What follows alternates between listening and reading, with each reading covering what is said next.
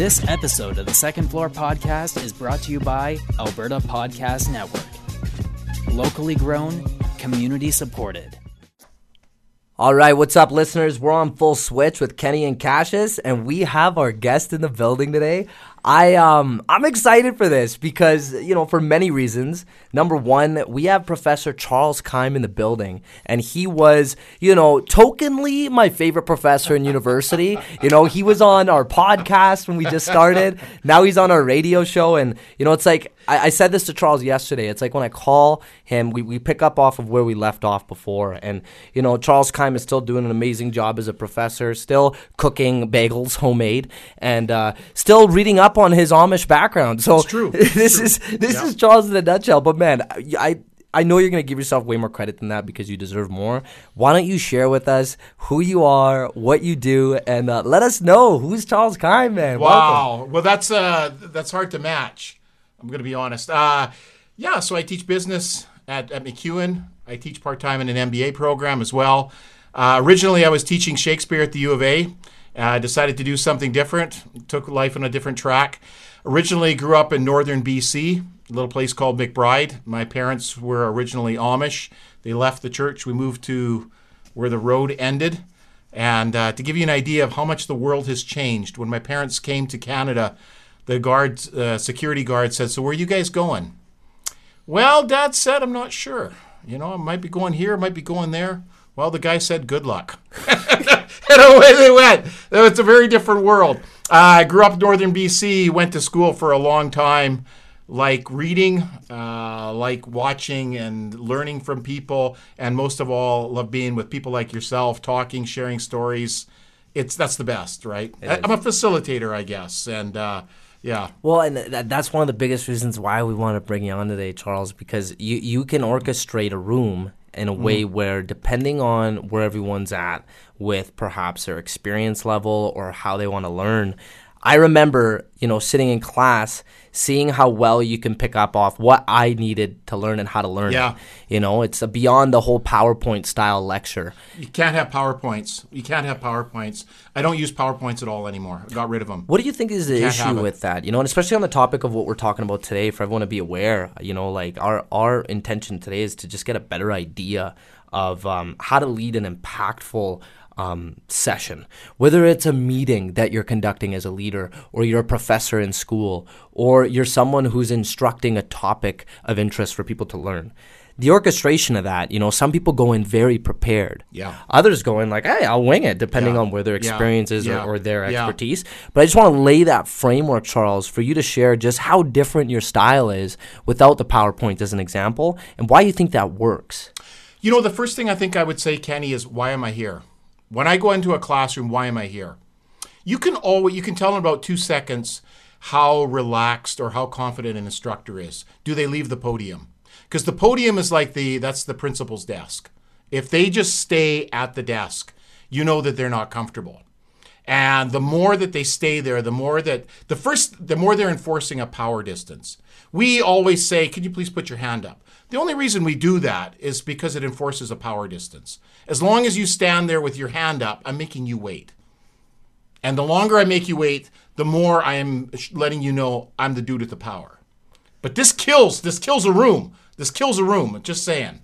Yeah, that's a powerful nonverbal cue, right? Yeah. Just to kind of show that hierarchy in a classroom setting. So then what's the opposite then? Because it's your style. Yeah. How do you then take off this sense of pride as a professor where you feel like you're in charge and you get to dictate what gets talked when? No. So it's not about me. It can't be about me. It can't be about the dude at the front of the room. It's got to be about the people in the room. And so the first thing I would say that you got to do is, look, you've got to get people. How can I let you get to know people in the class? That's the number one thing. You got to be making friends in the room. It's the relationships in the room. You're not coming to the studio so that you can talk into the mic and be, you're here, you got a buddy, right? Like, that's why am I here? I'm not here. Well, of course, I'm going to become a radio star now. But, apart from all the money that you're throwing at me and stuff, I'm here because I want to hang out with you. I get to talk with you. And in any room, the people there want to talk to other people. So the first thing you got to do is, how can I facilitate friendships? How can I get people to meet other people in the classroom, in the boardroom, in the office. Because if people have friends, they're going to come to work. And it's neat because it reminds me of when you did that. And I don't want to spoil it, but there's the sense of whether you know or not certain personality styles of individuals. And you tell us what you think works, Charles, is you get the class socializing, and this can work in any setting, right? Like you're leading a team of, let's say, people, and you got to get them to know one another. Because 80% of the time, you're not in the room. They're all in the room with one another. So it's like, what does that look like, right? But what I'm curious about is, are people who have more similar personality types, there's a lot of different surveys you could do now to figure out what yours is. Do you group a lot of similar personality types together and you think they're going to flourish and get the job done more than a group of people that all have very different personality styles? So I guess what I would say is, as it seems to me, in any healthy relationship, and really, the workplace is a kind of relationship. In any healthy relationship, you want somebody who balances and covers your own weak spots. If you marry someone like yourself, like imagine you and me, because I don't know if listeners know this or not, but we're very similar. We're very similar. And which is great. Like, we're a lot of fun to be around. But, hey, did you happen to do this? Oh, no, I wasn't. We're off on tangents, and we need somebody who can keep us in check and who can make we need somebody who can make sure that the material's being covered, and that we don't maybe forget your child in the baby stroller on the beach because you found $2 and you went and bought popsicles with your friend. Not naming names. That's so true, though. But you have to have. So this is part of it. Is ideally you want somebody who is going to balance out your strengths and weaknesses. The other thing is, you need somebody. If you have someone that talks a lot, if the other person talks a lot, you've got a problem, because you need somebody that can listen too. It's interesting. On the one hand, birds of a feather flock together. And you will get my class this year, for instance, did a personality assessment. Everybody on the left-hand side are all extroverts. All the introverts are on the right-hand side. Oh, it's like they all naturally gravitated towards or being around the similar people. Yeah. But then what you're saying is it's best when you balance it out. So there has to be some kind of a balance where then they are looking for people who can, protect them against their own worst tendencies. And I think this is what happens when people start to get rich and famous, is that people start to say, yeah, you're really smart. Yeah, that's a brilliant idea. When you are, like you and me, our friends have no problem telling us that's a bad idea. The truth, yeah. But when you become, like Napoleon or someone with a lot of power, people are like, yeah, that's a great idea. I think that, I see why you should do that. I kind of want to go back to a thing that you mentioned, Charles. It's, how you said that the classroom is a two-way relationship. Absolutely. And when I was in university, I didn't feel that with 90% of my professors. I feel like there was like that one or two that I remember that was really like in tune with their kids, and that was in my fourth year. He was my plant genetics professor, and this was one of those classes where I was just like, I just need to fill another science option so that I can graduate. But I'm telling you, after that class, I was literally considering going into plant genetics. He sold you. I love it. He sold me because of how good he was. From not only a teaching perspective, but just from that relationship perspective, where you could tell he wanted every single person in that room to understand what he was saying, and on top of that, enjoy coming to that class. And I would have never in a million years would have considered plant genetics as like something that like I would take or even be interested in. And so I'm curious from your perspective, Charles, like, do you feel like that's a big gap right now within, schools, especially higher education, where, professors just come in and they just do their thing and they leave and they do their research type of thing. Just to do it. Yeah. What are your thoughts on that? Oh, man, I got lots of thoughts. How many hours do we have here? So first of all, my philosophy in the classroom, first thing, say something, show something, do something. I'll say something, but then you got to show something, a YouTube clip, a movie clip, something like that. And then you got to do something. People got to get up and move around. You can't sit for 2 hours or I can't sit for more than 10 minutes. I got to be up. I got to be moving, right? So I always say something, show something, do something. And you got to let people mingle, of course, right? The other thing that I always think about is, would my students hire me? Look, man, the world is a crazy place. It's crazy. Like, I'm just saying, maybe someday I need a job. Would my students hire me? Wow. Right? Like, would they? Yeah. Or am I, because depending how this relationship is, there's not a chance that they would ever hire you. Well, then something's wrong. Wow. What a brilliant way of looking at how you are, not to use the word selling, but you're putting yourself out there every lecture. Yeah. In order to, whether it's inadvertent or not, there's a sense of validation you want to get from the students. Yeah. Because you don't want them to show up because they have to. You want them to show up because they want to. Yeah. That's the difference. Yeah. And I'm sure you could feel that on the other end, right? Absolutely. Do you think it's a system institution issue with building that two-way relationship, or do you think that professors or educators can do a better job?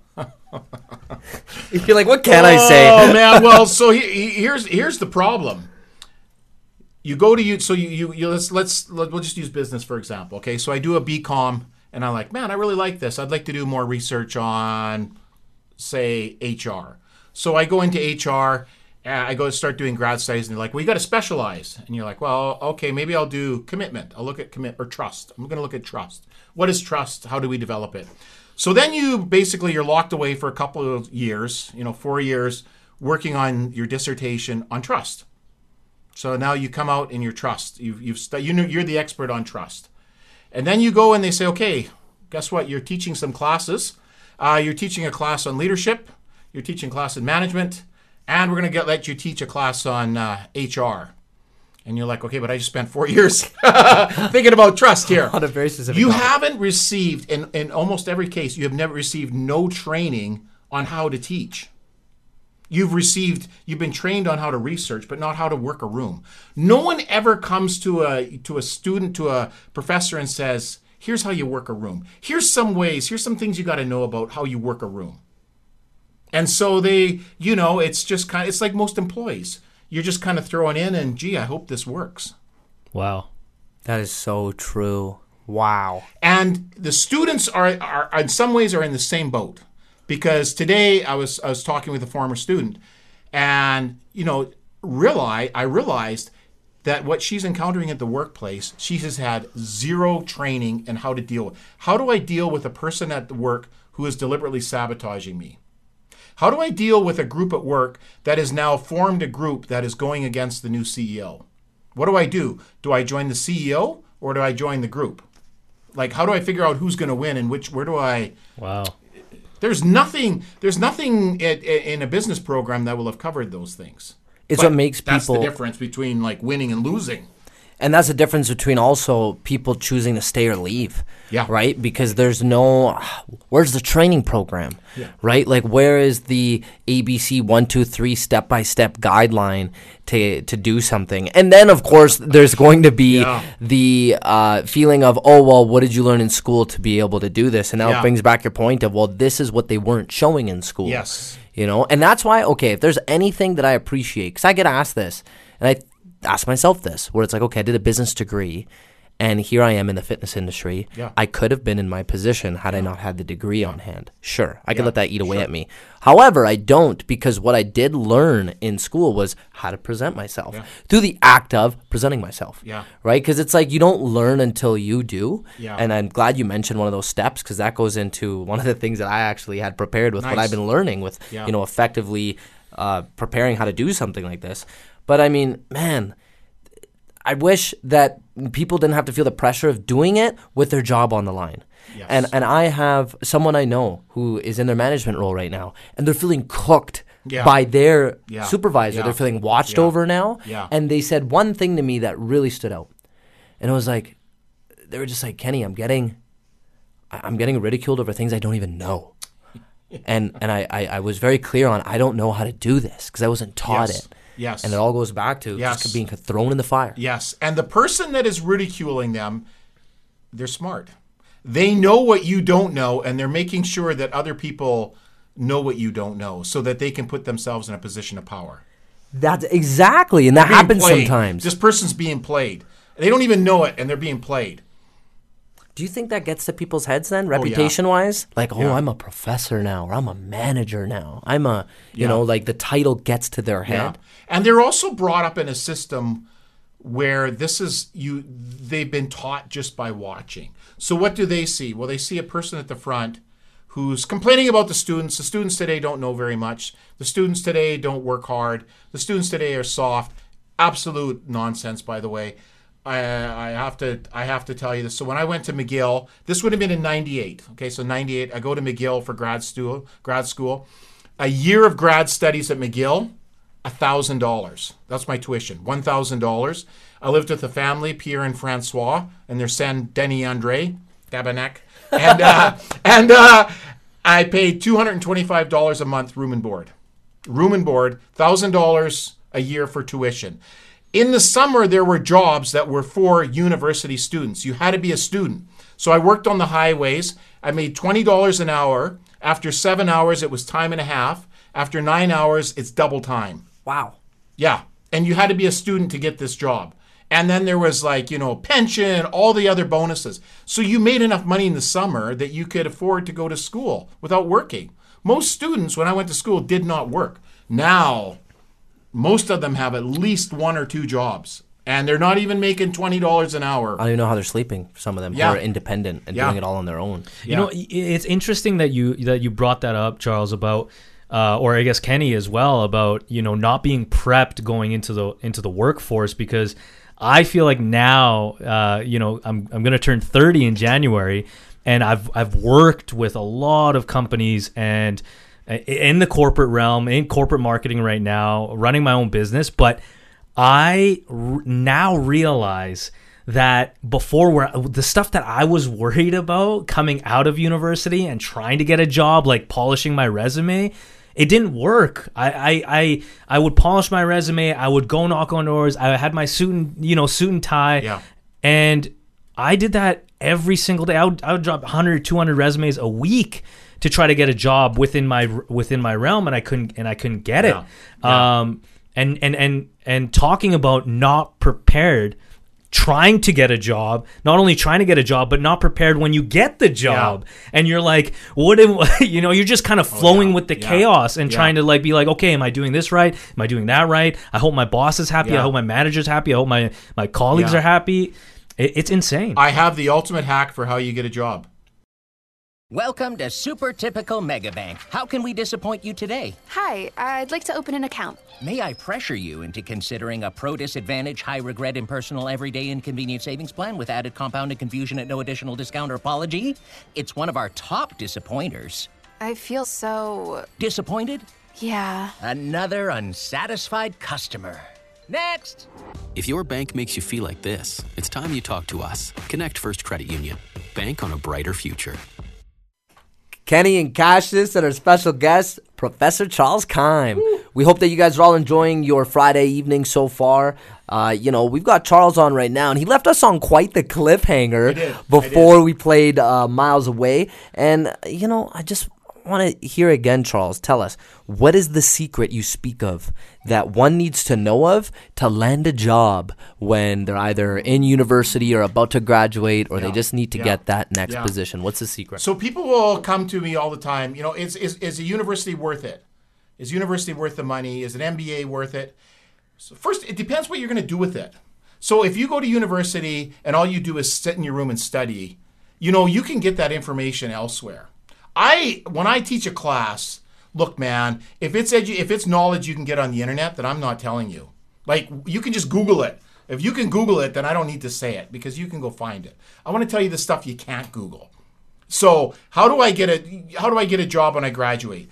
First of all, you got to look for a job before you graduate. And when you're a university student, you have a golden ticket, man. Like, because you are a university student, people want to talk to you because you're a university student. It's the craziest thing ever. So I had a student that wanted to get a job in consulting. Consulting can be really difficult to get a job in. She said, Charles, how do I get a job in consulting? And I said, easy. You're working on a project for my class, looking at how do consulting company agencies, how do they onboard university students? How do they manage that transition? So she went to a consulting company, said, I'm a student, I'm a business student at MacEwan, working on a project and looking at how consulting companies onboard new employees. By the third company, she had a job. Wow, that's brilliant. You say I'm a student working on I'm a student working at this place and I'm working on a project. I'm looking at leadership. I would like to talk to people in the organization. Give them a reason to talk to you. Yeah, right? I'm a student. I had a student named Wyatt who was like a B student. Wyatt, if you're out there, man, I've got to know how you're doing. Wyatt wanted to work at Raymond James. He said, Charles, how do I get a job at Raymond James? What's Raymond James? It's like an investment place, right? And I said, well, easy. You go to them and say, hey, I'm a student, a business student, and we're looking to bring people in to talk about the organization. You have been identified as an outstanding company. Could someone come in and talk to our class? Find a representative. Yeah, bring someone in, talk to us, show us the way. So he contacted the company. My name's Wyatt. I'm a business student. I'm working on a project. We're wondering if someone leadership could come talk to us about Raymond James, how they manage change, how they manage diversity, you just make something up, right? So they said, yeah, of course, we'd love to talk to you. So he went down. He met the whole executive team, met everybody. He talks to everybody. Some guy shows up. He give him a little tour around campus, and then he's talking to the class. And guess what? Wyatt gets a job at Raymond James because he had made the connection. A resume isn't going to get you.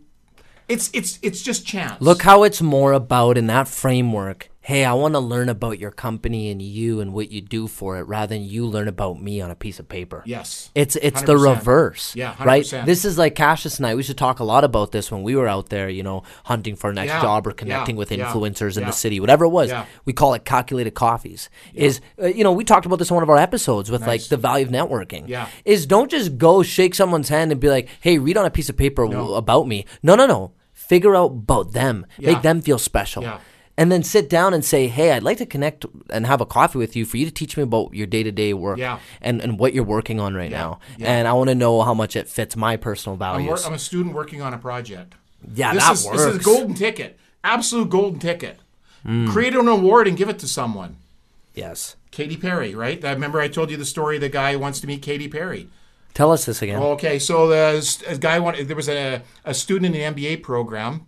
I was talking to Jeffrey Pfeffer, and he told me about this. And a student wanted to meet Katy Perry. So the guy said, hey, if came up with an idea, said, tell you what, guys, he was going to Stanford. He said, I want to create an award for the Transformational Woman of the Year, and I want to give it to Katy Perry. If she accepts the award, will you make it? It doesn't cost anything to make an award. It's like, what, $10 at the little plaque store or something, right? So they're like, yeah, if you can get Katy Perry. So he phones up and says, I'm calling on behalf of Stanford University, which is true. I mean, you're a student there. Yeah, exactly. You gotta be clever. Yes. Yeah. Don't try and be smart. Be clever. Be clever. He says, I'm calling on behalf of Stanford. We've created a new award. It's called the Transformational Woman of the Year Award. You have been selected among all of the women in the world. You have been chosen to be number one. We want you to be the inaugural recipient of this prestigious award. He lays it on. Flattery always works. Mm-hmm. Yes. Next day, he gets a phone call. It's Katy Perry. Whoa! What's this award I'm getting? Well, let me tell you about it. Tells her about it, says, I'd like to tell you more. Perhaps we could meet. For sure. So he gets together with Katy Perry. There's a picture in the Stanford newsletter of this dude, Katy Perry, and the provost and the dean. And Dream come true. Yeah. And so that's great. This guy meets Katy Perry, but the question: how much value does he get from that? Well, I'm not sure. I mean, it's a cool connection, but in terms of what value it's going to get, in terms of getting a job, in terms of your connections. It forces you to say, okay, if I could meet anyone, who would I like to meet? Like, who would be valuable for me to meet? Like, it might be great to meet Katy Perry. It might be fun to meet, fill in the blanks, whoever you're Well, I mean, I'm thinking of, like Jimmy Fallon. We have talk show hosts. We have Joe Rogan. We have people that we want to be just like, right? Yeah. But as you're telling me all this, it's such a reminder that all of these people that we put on a pedestal, like who we aspire to be like, or we look at or view or listen or tune into, they're not that far away from you. No. You know? Yeah. There's ways in which if you really wanted to try to put the effort into connecting with them, you can. Yeah. Well, yeah. Before the break, I was talking to the guys here, and you know, there's a big lesson in what Charles just said, and that's, you know, if you want something, you figure out how to be clever, and you go after it. And I remember, again, like now that I'm almost 30, I now know that whatever I want to do in business, how do I provide value for the clients that I want to work with, and reverse engineer versus trying to sell myself like, hey, I'm the marketing guy, I'm the media guy, here's my resume, here's what I've done, here's my portfolio. Crickets. I'm never going to get the call. But if I go into a business and I say, you know what are the gaps here? Like what's like your number one problem on the marketing side of things? Like, yeah, you know, we haven't figured out our SEO. We haven't figured out advertising. We haven't figured out this and that. Hey, I'll do it for free. If I can solve your problems, can I get compensated? Yes or no? Boom. I just made myself a job right there. And that's just a kind of a similar example to what Charles brought about meeting Katy Perry. Well, I mean, it's such a good example of, I look at it in terms of who makes the first step. Right? What are you doing? Are you going to make that first step forward to believe in your product or your service so much that you're the one making the first move? You're the one walking into their store. You're the one asking, hey, like what it is that you need help with. Okay, great. I'm going to connect the bridge here and tell you how whatever I'm going to be able to do for you will help with that. And this is kind of a little bit of a tangent, but it's like I relate that to social media content nowadays because we're all so consumed by it.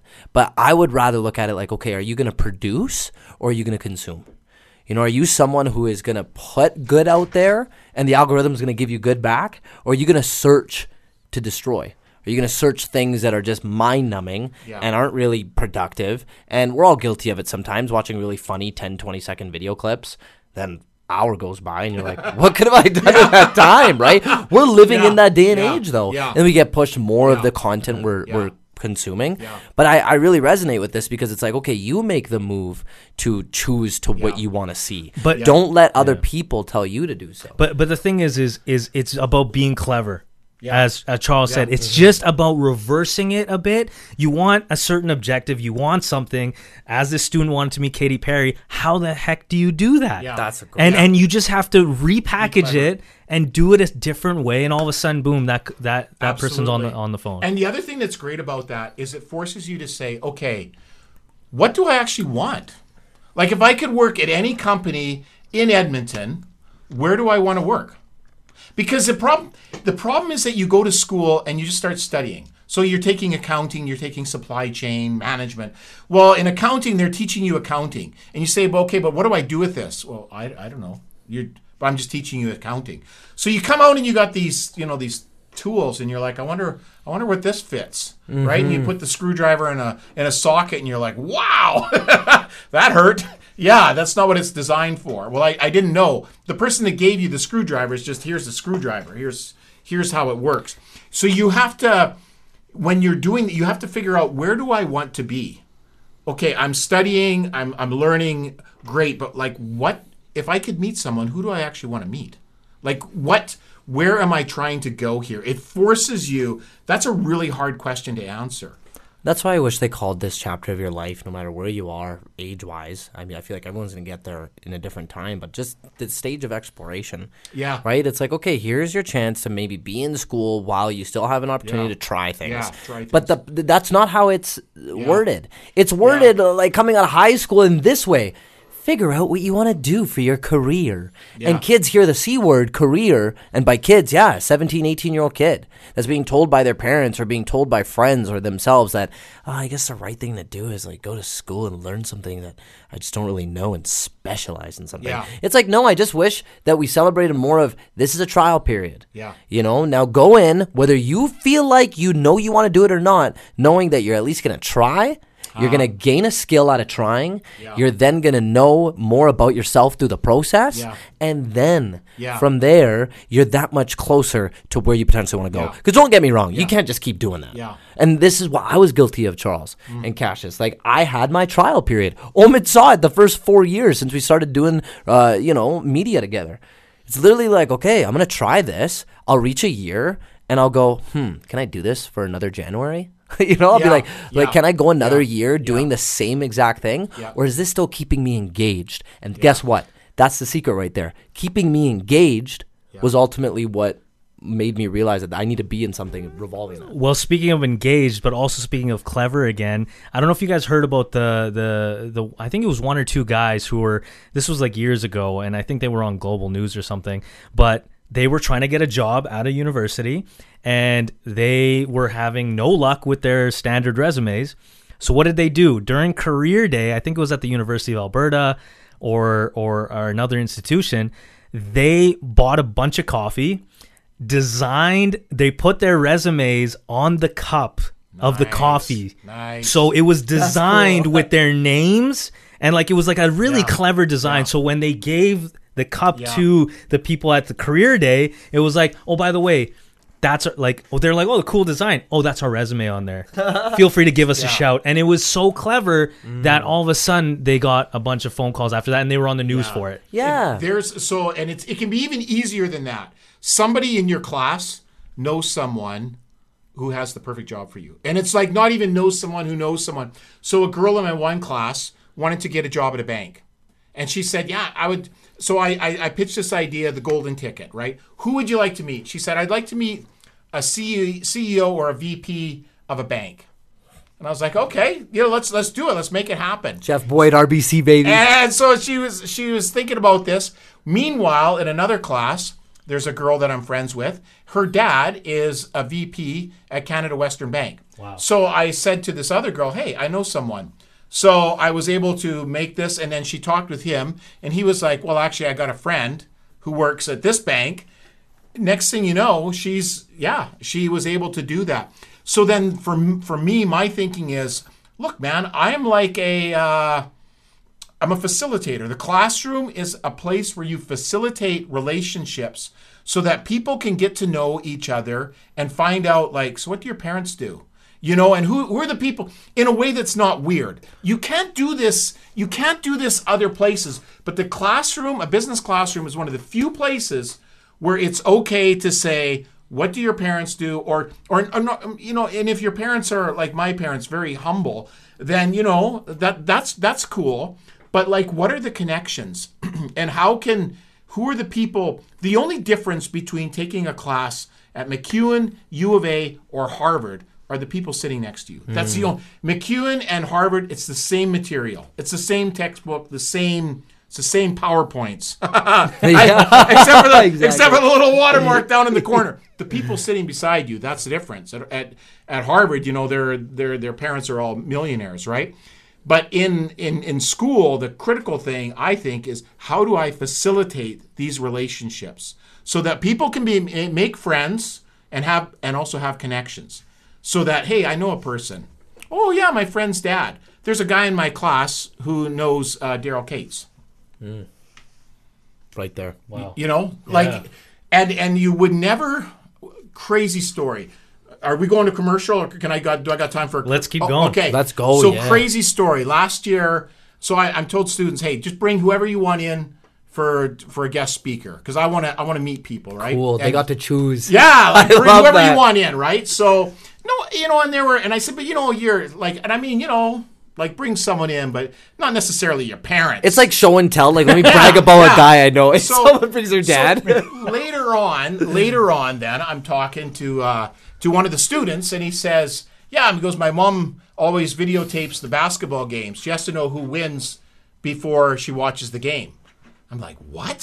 What? Oh, wow. That totally defeats the purpose of watching a game. Like, I want to know who wins, and then I'll watch the game. Let's see the ending, and then that's fine. So then we kept talking, and I said, so what's your mom do? She works for Cirque du Soleil. And I was like, oh, what does she do? Well, she's the creative director. What? Well, the show O? Yeah, she like designed that and put that all on. And I was like, really? Where's she at? And she said, well, Vegas. So next thing you know, we've got a Zoom call, and we're talking with Krista Monson, who is the creative director for Cirque du Soleil. And she's telling us about how she got a job at Cirque du Soleil, and also some of the really cool things she does at Cirque du Soleil.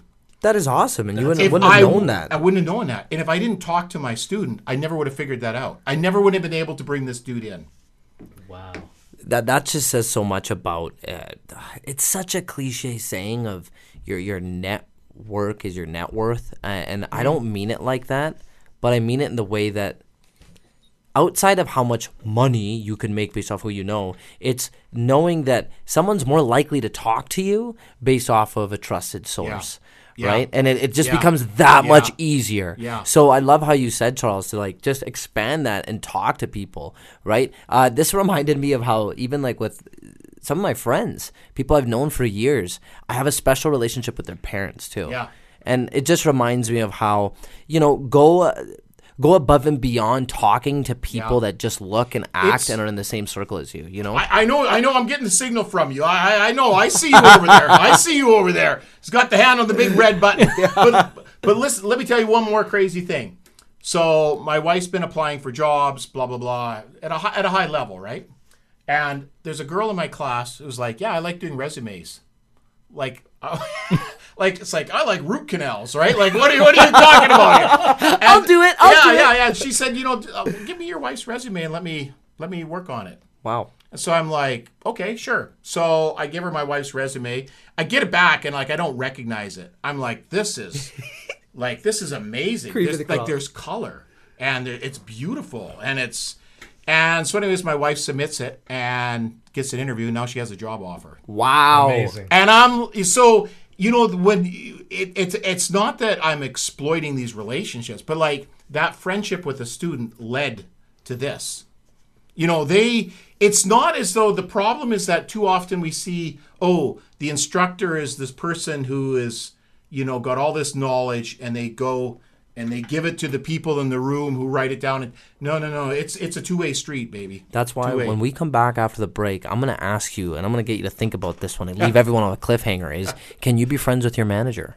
Can you be friends with your professor? Ooh. What does that look like? And what does that friendship really mean? There's some lines perhaps, but what does that really look like?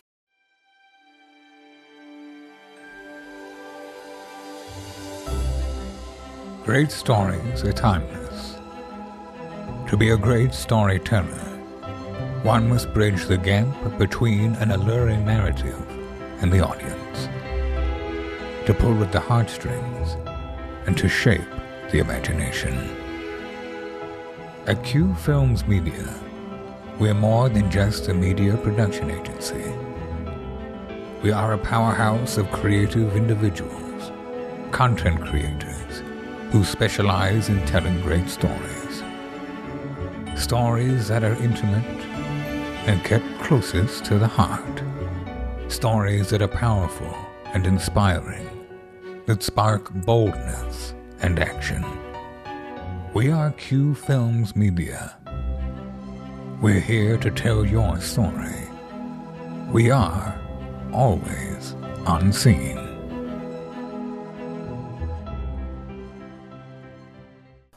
All right, we're back on Full Switch on the Universal Radio Network. It's your co-host Kenny with Cassius, Professor Charles Keim, all the way from MacEwan University, baby. Man, like I was one of the students of Charles, just to let everybody know, and it was in several organizational behavior classes, right? And one of the coolest thing that Charles did, it was so this is unreal, is he's like, all right, guys, we're gonna do a project, and you guys can do it on anything you want. And everyone, you could kind of hear the stress, right? Where's the rubric? How are we going to be judged, right? Like everyone's all worried. Me and KB and Avnash were like, whoa, anything, right? Like no rubric, right? So KB and me and Avnash collectively, we asked Charles, we're like, can we do this on the UFC? Yeah. Can we do it on the entire organization? Yeah. And here's the cool thing about going back to like passion and someone wanting to do a project on something they love. I'm going to be honest. KB wrote the whole paper. He did the whole thing. I can he still stayed go up. back in and change your grades. Really. Whoops. But like, he was so passionate about it.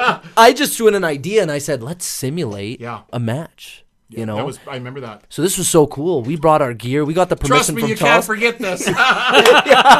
We had everyone go in a circle, and we did entrance songs. We showed what a sparring match looks like with our gear, and it was fun. It was exhilarating. Everybody you know? remembers it. Everybody, guaranteed, guaranteed. And that's just I share that on the show because.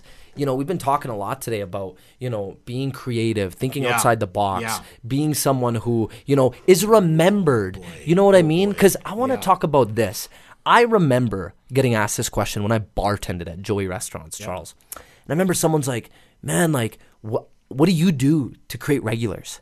And there's that concept of any type of business you have is referrals, your clientele that pretty much sticks with you for life. Mm-hmm. They're not going to your studio or your bar or wherever it is you're servicing for the product or service. That's the bonus. What they're going for is you. Yeah.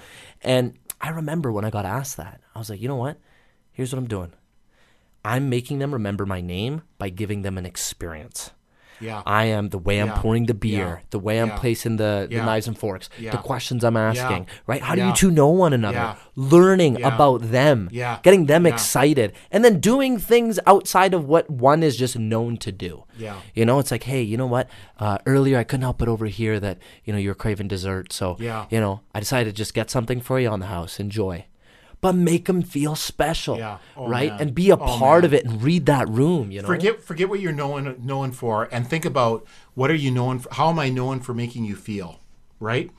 In class, so I screwed up because in class we were talking about, I was showing some of the cognitive biases and how people that are good looking, you know, make more money, get away with more, thought to be all the stuff, right? But that's not the point. And the point that when we go back to classes, the point I'm going to make is forget about. So the question ended, well, then how can I be good looking? That's not the point. Nobody cares. How do you make other people feel? You know, engaging them, talking with them. How are you doing? Really, how are you doing? And caring about them. They, you know, I have like I've made some amazing friends as an instructor, like from students, including yourself, right? How do you do that? Well, you care about them. It's not about, you know, and this goes back to a bit what we were talking about, Ahmed, about your resume. Imagine this: you go into the bar or the club or wherever you're going and you're meeting people. You walk up to a girl and you're like, okay, I want you to listen about me. I'm going to tell you how great I am. Okay, here's all the things I've done. Here's my education. Here's my GPA. Do you want to go out with me now? Okay, well, I got more. And I'm just going to keep telling you how amazing I am. Will you go out with me now? And they're going to say, like, what are you talking about? That's not how it works. So why would we think that it works in engaging our workforce and engaging in getting a job in an organization? Like, of course not. And so this then touches on what you were with your cliffhanger. So should you be friends with your employees? Yeah, like especially like from the perspective With of your the team. leader, or you're the professor. Going back Yeah. to that, like, oh, I'm respecting this person because they're at a higher level than me in some way. So shape, or I'm form. going to stop you right there and drop a bomb on you.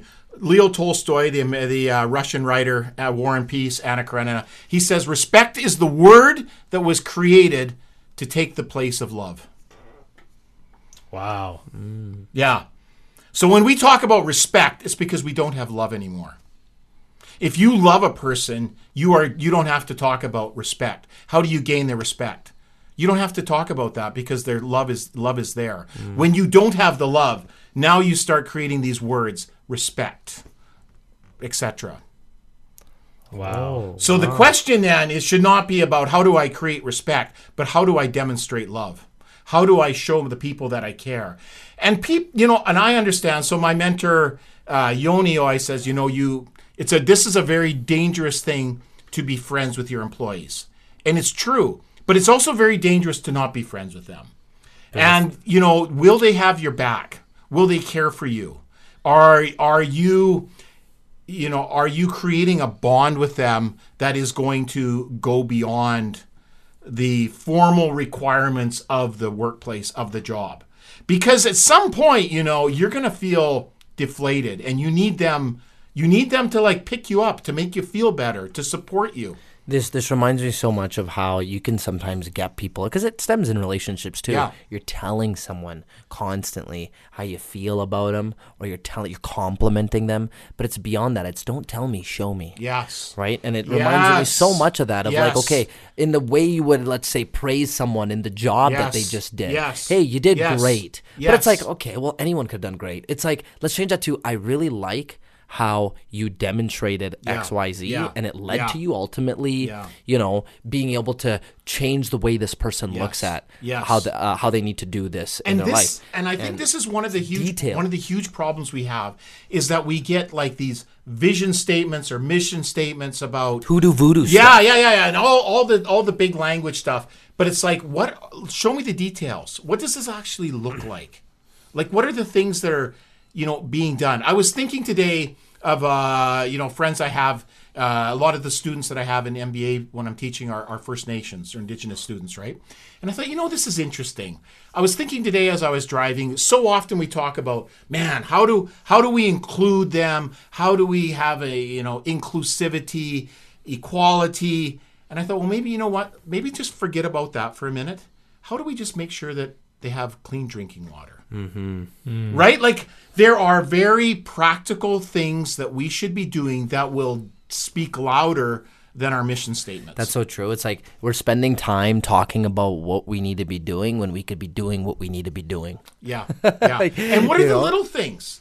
What are the little things that I can do? Alberta Health Services, for example, their management is out of scope. So management doesn't have parking. So nurses have parking, but their managers don't. Well, how do you show people respect when they don't even have parking and they have to, park out on the street and go move their vehicle every couple hours, walk across the field? We care about you. Well, then show me. Yeah. there are very practical things that we should be doing that will demonstrate our mission. And people say, okay, we have to have the mission and then forget the mission. What do you need? How can I help you? Well, what can I do for you? I want to ask Cassius this, and I'm going to ask the listeners, is, what are you currently doing to show your team or your people in your life that you care? And I want our listeners to think about that. You might be telling them, that's good, but what are you doing right now to show them? Yeah, I mean, I'll give you a quick example, and this might not be particularly right on the spot, but for example, we had a podcast that we were going to do last Sunday, and none of my guys were available to film. And normally they handle it. They take care of it. They take care of the post-production. They take care of the filming. And I said, no problem. Enjoy your weekend. We'll see you next week. And they were like, oh, what are you going to do? Like, they're kind of panicking a little bit. Like, Omid, what are you going to do? Who's going to film it? I was like, I'll film it. Oh, what's going to happen with the editing? I'll edit it. No problem. And so I think just kind of, I guess the lesson there is I'm putting myself, I'm executing everything myself. I'm doing the podcast. I got the guest. I got everything all lined up. I am willing to do the dirty work, if you will. Yeah. Without the guilt trip. Without the guilt trip. And not only that, I'm not saying, I'm saying that, hey, I am just as willing to get into the trenches as you are. I'm leading as an example. Yeah. And even my guests said that. They're like, oh, I was like, hey, I need about like 15, 20 minutes to get the camera set up, the audio. If you don't mind, like, our guys, they took the weekend off, so I'm just kind of doing everything. And he's like, he brought it up. He was like, this is a form of leadership. This is a form of you putting yourself as doing the work and providing. The show must go on, but you're leading by example. Yeah. And so that's kind of not. I guess the love is a little different. Was like, hey, like, you know what? Take the weekend off. You deserve it. Like, I got love and respect for the time that you are outside of work. Yeah. And it's okay if you can't make it. I threw it out there, but I'll be fine. Yeah. And that's just like one specific example of I guess, love in a workplace setting, I guess. And it sounds corny. I get it.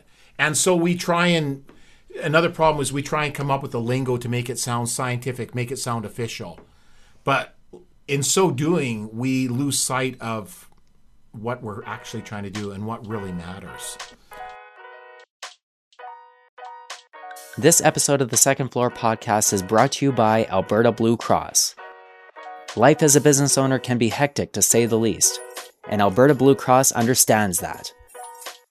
They offer flexible health, dental, life, and disability coverage for your employees.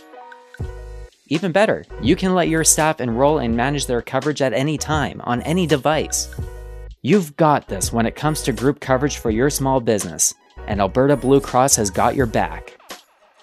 To learn more and explore your options, head over to ab.bluecross.ca. What would we be having Professor Charles Keim here with us of,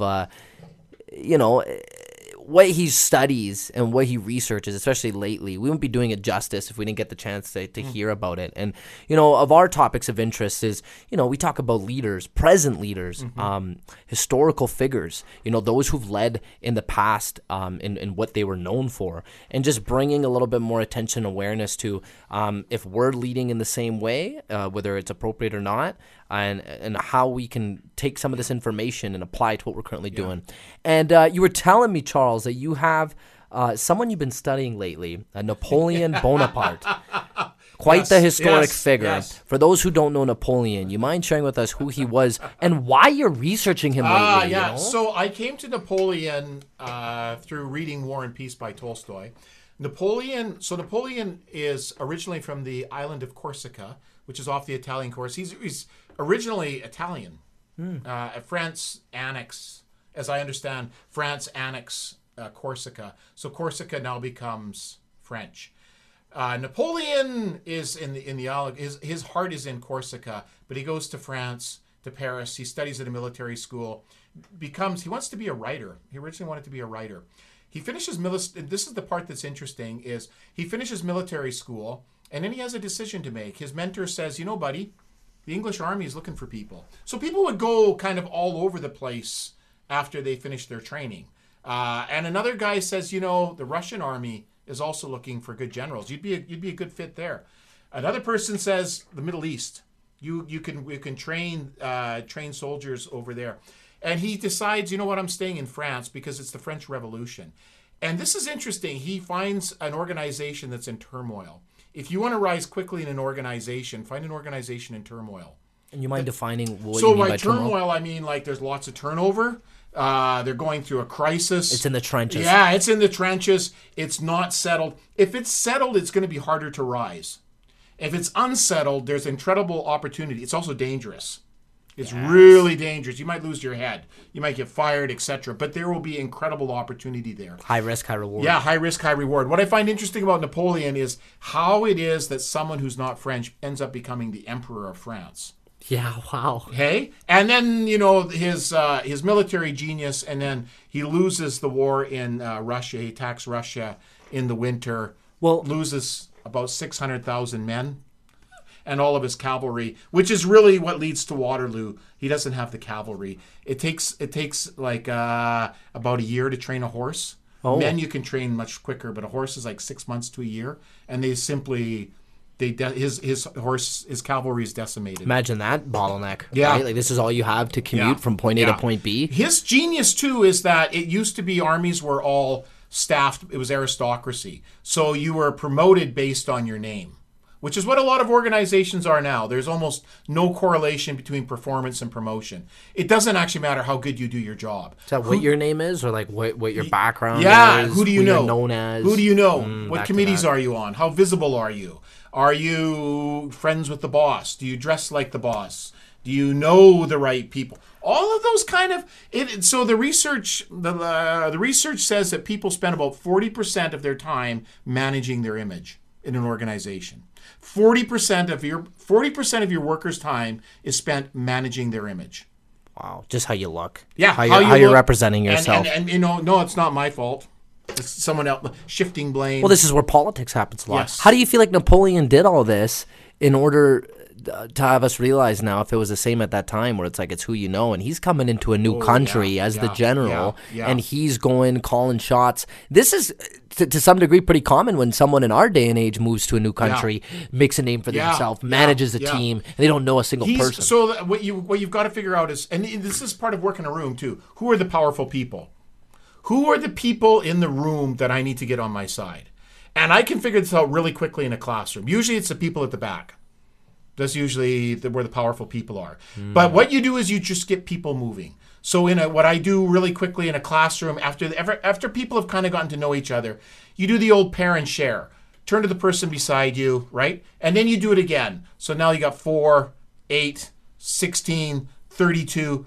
Wherever the middle of that group is, that's the most powerful person. The powerful people won't move. The people with less power move. Oh. Now I've identified who the powerful people are, and I know I got to get those people. It's just like herding cattle. All you got to do is get the leaders moving in direction, and the herd follows. Says something about people, eh? Because the moment you said that, I started thinking, funny enough, I'll admit it, I'm actually the person that gets up to look for somebody. Yeah. You know, I would always in school do this. I'm always looking, and I'm not to go off on a tangent, but when I needed to find the best group partners, what I would do is I would walk in a class, and I'm already thinking in the first class, who You're I would strategic. need in my group, You're a smart right? guy. I'm You're a smart thinking, guy. who's the most outspoken person? Who's the most organized? Who's coming on time? Who's sticking around after and asking the professor questions? But I'm trying to get and orchestrate a group of people. But interestingly enough, as the person who's not taking the position as leader, who's just sitting waiting, I'm trying to go first. And I'm like in a rush to like figure out who people are. Yeah. If you want your ideas to be successful in an organization, you go first. The first idea is it's the anchoring bias. Whoever speaks first wins. The first option is usually the option that's taken. But that's so interesting. Charles, have you read the book The 48 Laws of Power by Robert Greene? Not yet. It's believe it or not, it's actually on my. I'm just ordering it. You know what's funny? It's because it's so relevant to what you have just said over the last little bit about power, about managing the room, seeing who's the powerful people, etc.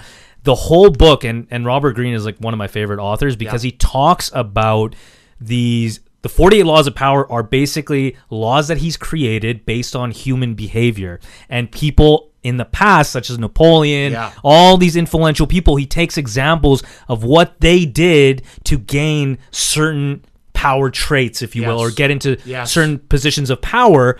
And then at the very end of each chapter of each law, he provides a modern example of how you can use the law in this day and age.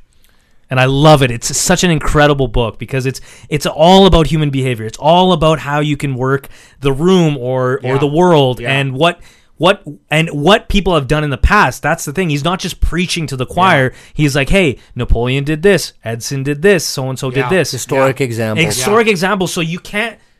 It's almost like he verifies his law through history, which is incredible. I love and they're it. techniques. I mean, some people call them manipulation tactics, but they're techniques. They're ways of reminding you what you need to do to work a room. Back to Charles' point. Yeah. What did Napoleon do exactly? Was he one of those leaders that just coming into that new country, he just stood in the corner, waited to see? No. How did he do it? So first of all, what you should do in an organization is who are the people that are being promoted? Where are they coming from? Is it the IT department? Is it the finance department? You have to find out where are the people, where are they going? Like what's the path to power? You know, are they coming from the HR? Probably not. Are they coming from marketing? Who are the people that are, what are the areas that are being promoted? And then that's where you need to go. He's a munitions man. So his thing, and at the time it's like, look, man, what kind of a wimpy, person is going to use munition? Cannon? Nah, come here. Let me take my rifle and we'll stab each other. This is how we'll do it. This is how men fight. We stand 10 feet apart from each other and we shoot each other. And Napoleon so his specialty is artillery, is cannons. Well, cannons are like the IT area of that time. And guess what? They're getting good. And pretty soon, Napoleon figures out, you know what, man, good cannons, that changes a war real quick. And so he puts himself in the area that is now being, that is going to be rare and is the strategic resource. It's advancing. Yeah, it's a to new advance way it. of going about he tactile warfare. He makes friends with the right people, gets himself in the right place. And also, when things are going absolutely crazy, he takes the army and he goes to Egypt. Just let things. You know Let's what? disappear for a while. I'm disappearing because things are going sideways here. I'll let everybody fight, and then once the dust is settled, I come back and I tell you what a great victory I won. Which he didn't win a victory, but he creates himself as this mythical figure. These huge. He comes back now, and the dust is settled, and he returns as this superhero. Really? Oh, yeah, absolutely. He came back and people remembered him as that. Yeah. Well, and he's also always advertising what he's doing. He's making sure that people, you want to make sure that people hear, if you do something great and nobody heard about it, it never happened. You have to find out, how do you brag without bragging? There's a way to do it. Muhammad Ali did this. You don't want to sound like a schmuck. Yeah. You don't want to brag, but you have to be able to make sure that people know what you're doing. I love that, and there's one law that I want to read out because it's exactly what you said. So, law number 4 from Robert Greene's book, The 48 Laws of Power, is always say less than necessary. When you're trying to impress people with words, the more you say, the more common you appear, and the less in control. Even if you are saying something banal or banal, it will seem original if you make it vague, open-ended, and sphinx-like. Powerful people impress and intimidate by saying less. The more you say, the more likely you are to say something foolish. Nice. That's facts. Yeah. I just think about how much I talk, and I'm like, oh my Yeah, goodness, of course. I gotta trim down the fat. Well, and the other thing, Kenny, is how can you get other people to say what you once said? How can you get them to trumpet your accomplishments? Ask questions. And the other thing is, you frame a win as, this is a win for our team. Hey guys, I got great news. This is what I did, and this reflects what we did. Yeah, this is what we did, right? Exactly. This is You're pretty good at that. Because they'll smell it off of you, right? You got to make sure you contribute, or you're telling everyone what they contributed. We have to talk about this, the sincerity, because people. We were talking about this off the air. People smell when people are insincere. They smell it. When someone is just, hey, I think you look great. You're a wonderful person. You're just buttering me up because you want something. Mm-hmm. People can pick up on that. Now, I guess the question is then, how do you fake sincerity? Well, if it's sincere, it's not. And the question has to be then, how can you sincerely like the people? How do you do that? This is certainly something that I've thought about. When Minnie Pearl, from the Grand Ole Opry, was first going on stage, she was really nervous and she was like terrified. Who's Minnie Pearl? So she was a country western comedian at Grand Ole Opry. Yep. Anyways, she's getting ready to go on and do her shtick, and she was really nervous. She had like stage fright. And this guy looked at her, and an old veteran performer, and said, "Minnie, if you love them, they'll love you." Wow. And she said, I'll never forget. And I, as an instructor, I'll never forget that. If you love them, they'll love you. We teach all these, quote, techniques, waving your arms, and you do this. And you know what? If you like them, it will come out in your body language. You don't have to, imagine this for a minute, okay? You come to me and you're like, okay, Charles, how do I show my girlfriend that I like her? We're sitting together on the couch and I don't know what to do. And it's like, well, Kenny, you have to put your arm around her. Right? You would say... At a 90-degree angle, right? You would say, well, that's ridiculous. Your body will lead you if your heart is there. And so we just have to get our heart there. How do we get our heart there? Well, okay, if you don't like the people that you're working with, there's a problem. If you don't like your team, there's a problem. However you have told yourself to feel about that team, you can tell yourself something different to feel a different way about them.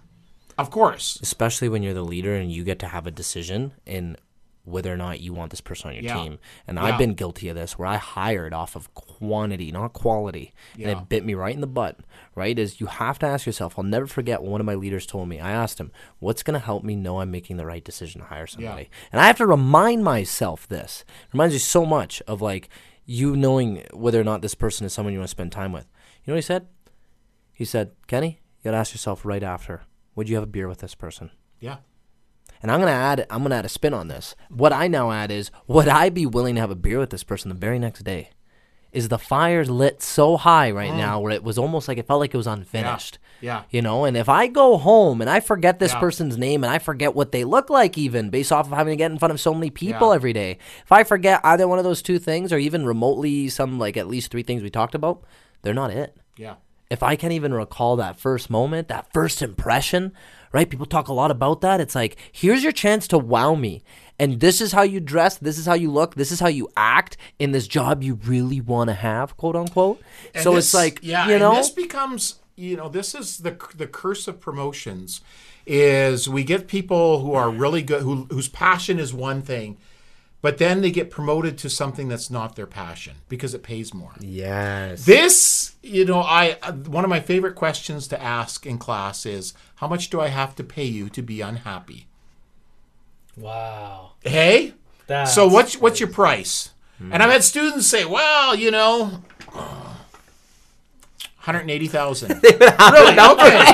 180,000 and you'll be unhappy. Yep, I'll do that. Really? 1/3 of your life. Yeah. Half if you don't count sleep. 180,000. Okay, so first of all, half's gone in taxes, just to be clear. Now you've got, and you're unhappy. Like, what kind of a person are you when you're unhappy? You're going to be buying stuff because you're thinking that somehow that'll make it better. Mm-hmm. Great story. Joseph Heller, who writes Catch-22, an American writer, and Kurt Vonnegut Jr., another American writer, are at a party. And Joseph Heller has published this book. It's done amazing. They're at the party, and it's thrown by a hedge fund manager. And Kurt Vonnegut turns to Joseph Heller. He says, you know, Joe, he says, this guy made more money last year than your book is ever going to make. And Joseph Heller looks at him. He says, you know something, Kurt? He goes, I have something that man will never have. He goes, what's that? Enough. If you're happy, if you're content, that's worth more than all the money. The price of that 180,000 job, you're going to be sick more. You're going to be sick, like more sick. You're probably more likely to develop cancer. And you're going to be a dick. Like no one's going to want to be around you because you're unhappy. Mm-hmm. It's not worth it. Regardless of what it's not worth it. That level of unhappiness trickles into your home life, then it trickles into everything else, and then now you're wondering why you can't recognize yourself in the mirror. Yeah. So like this is going back to the point of it's so important to make sure that the values in the workplace match yours. The environment and the vibe, the energy in the room, the outcome of what it is that you're doing, the contribution of work. How valuable is that? How much does it mean to you? Because if it means something, it could go a long way, you know? So, you know what? At the end of the day, we're coming towards the end of our show. We could keep talking to you, Charles. Sure could. We appreciate so much of what you said. I mean, there's so many things that I got out of this conversation. Before we, run our ads and finish things off, where can people follow you? I'm sure so many people are going to be inspired by what you said. Is there any way people can connect with you or follow your journey? Boy, that's a great question. I'm trying to get stuff going. I just don't know how. I don't know how to do this. I'd like to start being a more regular presenter. Our next Jordan Peterson, baby. Yeah. To a degree, right? Less controversial and more. Yeah. You know what? More, I just want to help people. Yes. Our life is so short. We Let me have start so with little time. Let me start with one. You want to connect with Charles Keim, you go to MacEwan University. There we go. You sign up for Open Studies, and you do one of his organizational behavior classes. Yeah, right there, for sure, right? for That's sure. CHARLES, Charles Keim. That's right. KEIM. I am going to be his representative, and There we we are going to go. get this guy in front of cameras, there we baby. go. So There we go. thank you, Charles. We appreciate you, my brother. Yeah. We're going to run the end of our show here, play some ads, and finish off with a song. If any one of you enjoyed this, please, we would love for you to tell a friend. Right? Tell them, hey, every Friday, 14:40 a.m., a full switch series. Learn about how to lead your life in the right direction. Thank you, ladies and gentlemen. We are out. Enjoy the weekend. That's a wrap.